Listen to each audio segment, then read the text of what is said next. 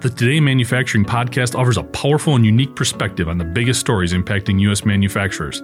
Anna Wells, David Mantey, and Jeff Ranke apply their experience as editors of industry-leading brands Manufacturing.net and Industrial Equipment News in providing in-depth analysis of the latest headlines. Their insight, along with a mix of humor and human interest, makes Today in Manufacturing a go-to source. Keep pace with supply chain challenges, electric vehicle developments, labor struggles, robotics, and more by listening, downloading, and subscribing to the Today in Manufacturing podcast.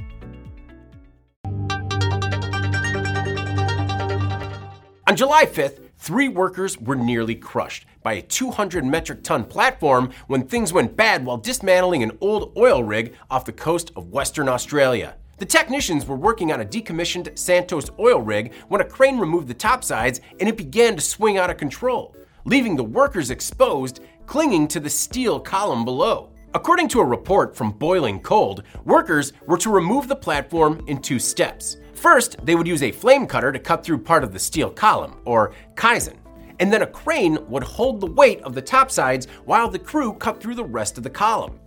A video taken aboard the All-Seas Fortitude, the multi-purpose offshore construction vessel that housed the crane lifting the topsides, shows the technicians stranded on the column as the crane operator tries to gain control of the swinging 440,000-pound topside. According to the Daily Mail, the crisis was likely averted because the crane driver moved the platform as far away from the workers as possible.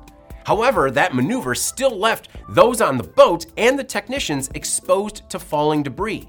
Luckily, everyone made it out alive. Santos has 17 more structures set to be decommissioned in the next 5 years.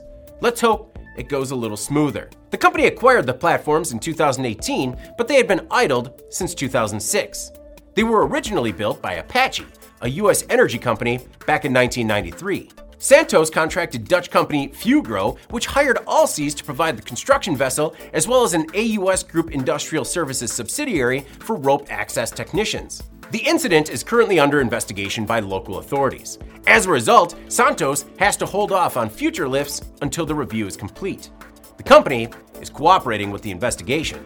Santos is one of the largest domestic gas producers in the area. I'm David Mantey. This is IEN Now.